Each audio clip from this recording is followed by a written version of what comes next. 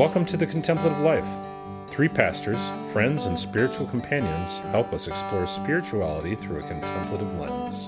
I'm Christina Roberts. I'm Chris Roberts. I'm Christina Kaiser. We're glad you joined us. Hello, it is great to be with you wherever you're listening. Today we're going to be talking about contemplative spirituality and personalities, specifically the shadow side of our personalities. And I'd love to kick off our conversation today with some quotes from Robert Mulholland Jr., who wrote the book Invitation to a Journey. And this is what he says. Left to ourselves in the development of our spiritual practices, we will generally gravitate towards those spiritual activities that nurture our preferred pattern of being and doing. The shadow side of our preference pattern will languish unattended and unnurtured. And he goes on to say that when we aren't nurturing our shadow side, it eventually will demand equal time, and the ways in which it shows up are usually unpleasant and often destructive. And Dr. Mulholland, in his book, talks specifically about the Myers-Briggs personality test. So for those who may not be familiar with it, we will certainly link it into the show notes. But it goes through 4 different personality attributes. The first one being introversion, extroversion, how we relate to our world in that way. The next is sensing versus intuitive. So the intuitive type of a person versus a sensor likes to have things that they can touch, feel, and know through their 5 senses.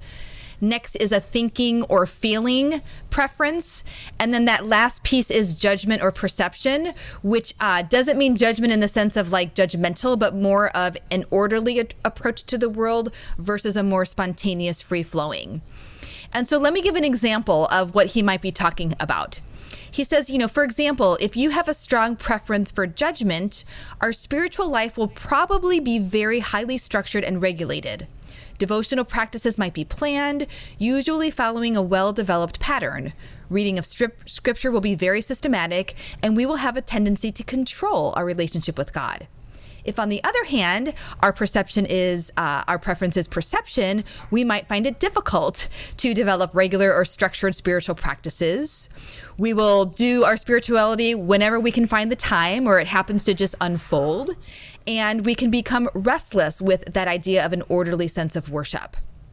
And so I find his ideas really striking about, number one, kind of paying attention. And I think we do, at least in my own life, I tend to overcompensate in the ways in which are natural for me. And I really have to consciously think about contemplative spirituality as it relates to the shadow side of my personality. So I'm curious how that resonates with the two of you today. As you're reading there, I'm starting to realize that the way that Dominic and I interact, so when I take these tests, I sometimes change letters, which isn't supposed to happen, I don't think. So, but I realize that Dominic has very strong personality traits, and I move for him. So when I think about my own self, if I try really hard to separate myself from all the other people in the world around me, which is not easy to do, I realize I need really specific downtime in order to get in touch with what I'm feeling and what I really want to do. Otherwise, I'll be sucked in to everybody else's thing, what they need, what is important for them, what they care about. And I kind of like that stuff. I kind of like getting in there and helping other people out. But I'll lose myself. Someone will ask me how I am, and I'll tell them what I'm doing. And they'll say, "That's not what I asked you." I'm like, don't mess with these semantics with me. I am doing. That's how I am. So yeah, I need that downtime. I need that intentional listening time where I purpose myself to be quiet. But on the other hand, there's just enough of me that's extroverted that I also really do get something meaningful from hearing people's stories, and it inspires me and brings up these things. So I have to find the balance between the listening to God and listening to what's inside of me and listening to other people, because if I listen to them out of a depleted space, I won't stay balanced. I'll just go all into them. Yeah, I think what comes up for me when I think about personality and your shadow side, when you think about spirituality, as a way of life and a way of being in the world. What brings me life and what brings me purpose? I'm a very spontaneous person. I love seeing where the road takes us. Being married to somebody who is not that way, that likes to have a plan, likes to have things mapped out, learning to achieve the balance with being spontaneous and sort of having a plan. Whenever I think about my spiritual life, I think about prayer. I don't do well with spontaneity in prayer. Spontaneity in prayer doesn't work well. I can't imagine enough of what prayer should look like whenever I am spending time with God. And so what's been helpful for me is actually having scripted prayer. So at various times in my life, I've prayed the divine hours, where it's, these set prayers that you participate in a number of times a day, or going to the Psalms, praying the Psalms. That has really invigorated my prayer life, having those scripted ways of going to prayer. And the rest of my life is totally spontaneous. I like going for walks and I see God in nature. I mean, I'm like, oh, look at that. And all these things lead me to the divine whenever I'm out in nature. But when it comes to prayer, I feel like being scripted has been very helpful for myself. That's interesting, because in the Myers-Briggs, I'm intuitive, I'm the N. And so I think, to your point, Chris, I am more of a structured person, but with prayer, I love spontaneity. So I wonder if intuitively I know that that's kind of my go-to, where I need to kind of have that balance. And I've sort of pushed away from some of the more liturgical. But as I have been introduced with, you being an example of some really beautiful scripted prayers, I find myself actually being able to lean into that space in my spiritual life, where I think I've pushed that away spiritually, because so much of the rest of my life tends to be structured.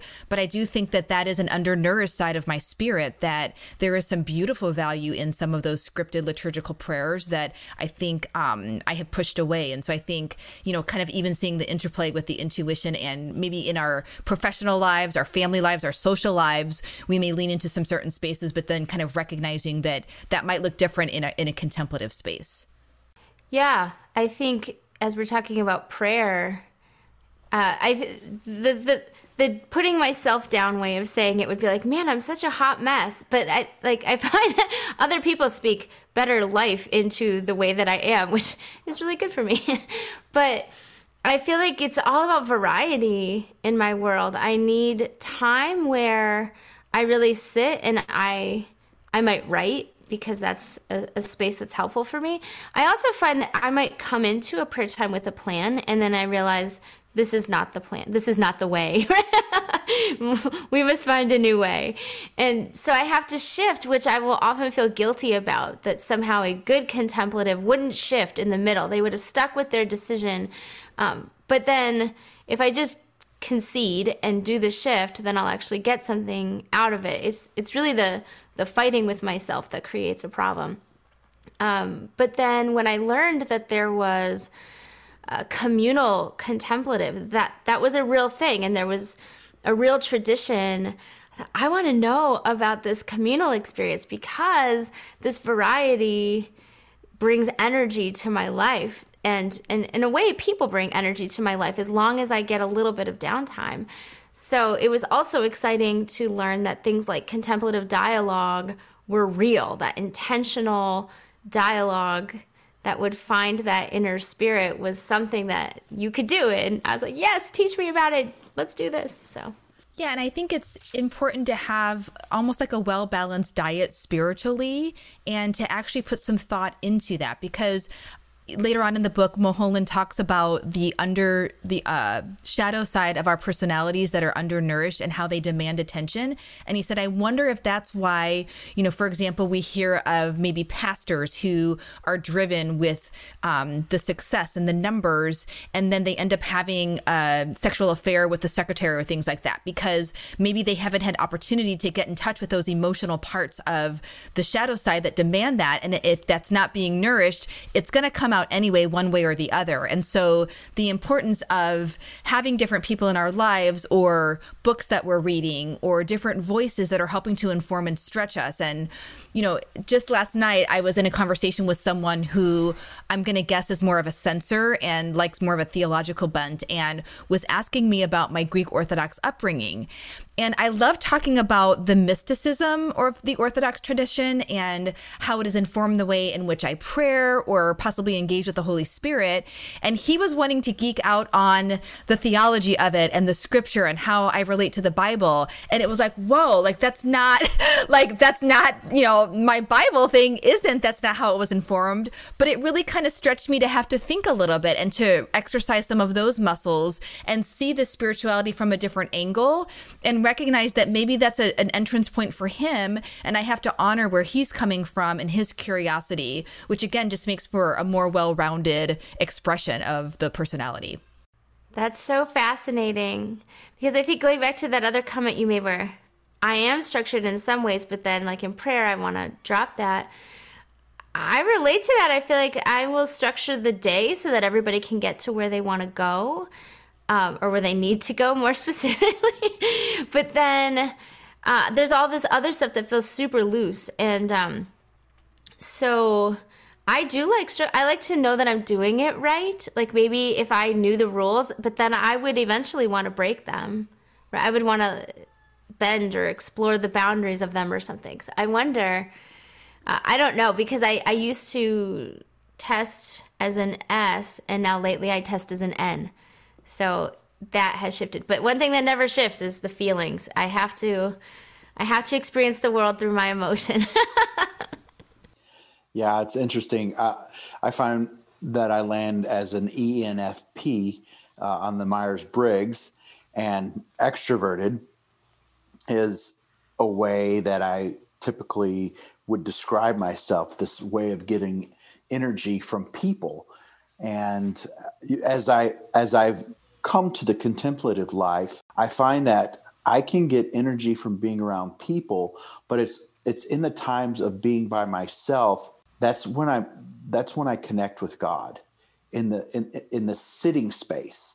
Some of my teachers have said, find your favorite sit spot or your favorite place in nature.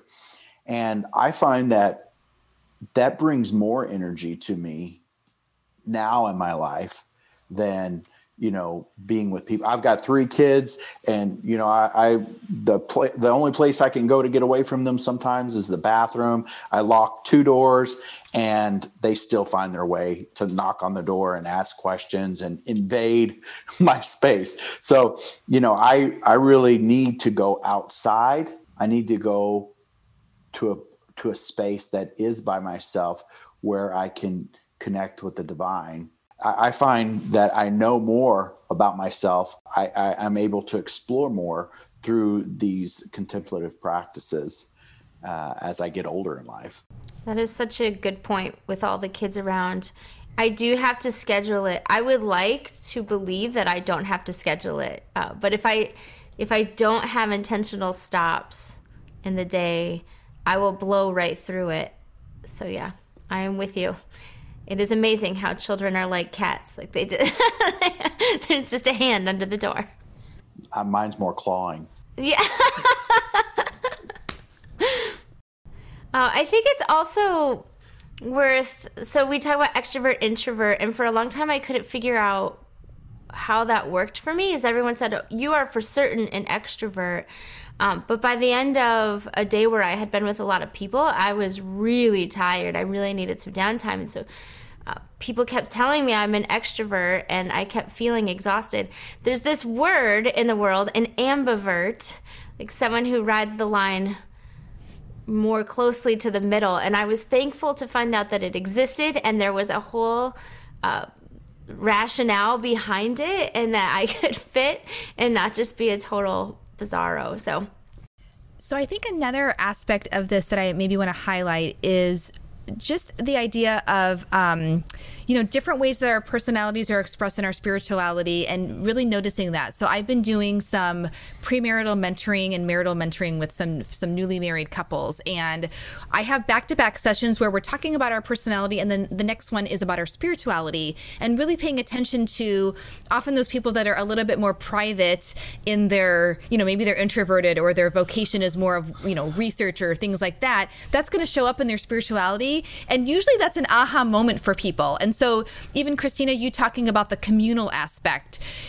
as an introvert, I don't get a lot of energy necessarily around, say, for example, singing out loud with a bunch of people. Although it's beautiful, I tend to be maybe a little bit more reflective.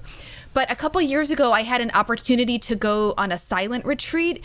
And so I'm sitting in a room with 200 people, spending 6 hours throughout the day in silence. That was a profoundly powerful experience for me, where it was community, but it was shared silence. And sometimes that space of, again, sort of paying attention to, in that situation, I was nourishing my dominant side. Definitely, I do nourish my, underside as well. But even paying attention to some of those nuances of our personalities and different ways in which that can be expressed can be really freeing, I think, for a lot of folks. Well, I think you will be the poster child at this point for people who wonder if they could do silent spirituality. I think most people feel a lot of anxiety about that idea. And even as you talk, I think, would I have that same sort of energy in that scenario, or would I still be wondering how to be with all those people? I'm not sure. I've never tried it before, so. And I think that's a good point, Christina, because when we are nourishing the shadow side of our personality, it's uncomfortable because it's not our natural thing to do. And so I think it takes maybe a little bit of practice or working through some awkwardness, or maybe overcoming some of our initial fears to even try to go down that route. So I think for me too, like challenging myself to go to a new group, for example, like to show up at a group, I usually don't want to do that. And I can think of 12 excuses why I don't want to go, but then I'll eventually go. And once I'm there, I'm glad I was there. But it's a stretch for me to do that. So I think that's a really important part that you bring out, that, sometimes there is pause and hesitation, and there's a little bit of risk involved maybe in trying some of these new practices. Yeah, I was invited to do a silent retreat through a program that I was doing, and everyone knows that I'm an extrovert, and they're telling me, oh, we're really concerned for you, Chris, that you're going to have to spend 6 days in silence. And it just sort of put this thing on me, like, oh, this is going to be hard for me as an extrovert.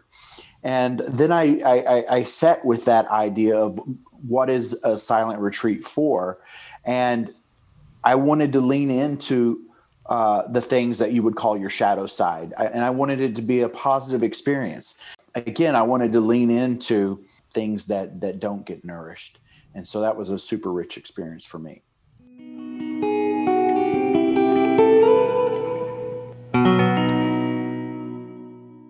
Well, this is the part of our podcast where we like to talk about what we're into this week. So I am currently into the early Star Trek stuff with Captain Picard. So I think it was The Next Generation, which my husband got me into. And initially I was like, really? And then it turns out there's all these amazing themes of what it means to be human, or, well, what it means to exist, really, because there's so many different types of people. But we got to the end of the whole thing, and I had this feeling of sadness inside of me. I was like, what is this feeling I'm having? But Dominic was like, no problem. Deep Space Nine is next. So just last night, I started Deep Space Nine, but Star Trek has been fueling me in my ideas these days.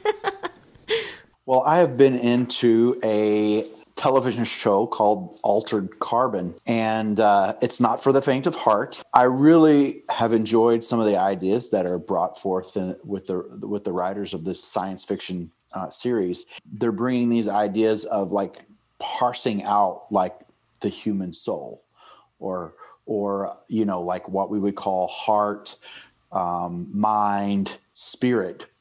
Essentially, these individuals can die, but they have this thing called a stack, and they can live on in another body called a sleeve.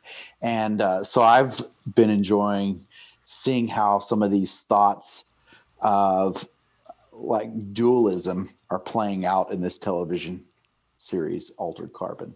Well, I will continue on the television series theme. And this week I am into the PBS show All Creatures Great and Small. And it's about a newly graduated veterinarian who lands his first job in a small village in Yorkshire, England. And it's based on a true story, Journals of this Veterinarian. But it's just a really lighthearted show, something that our family can watch together.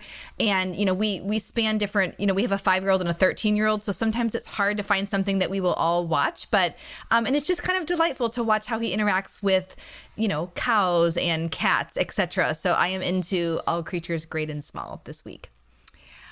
Well, we're so glad you joined us. As always, we invite you to check out thecontemplativelife.net for more resources or to connect for one-on-one spiritual direction or retreats. Have a great week. See you again next time.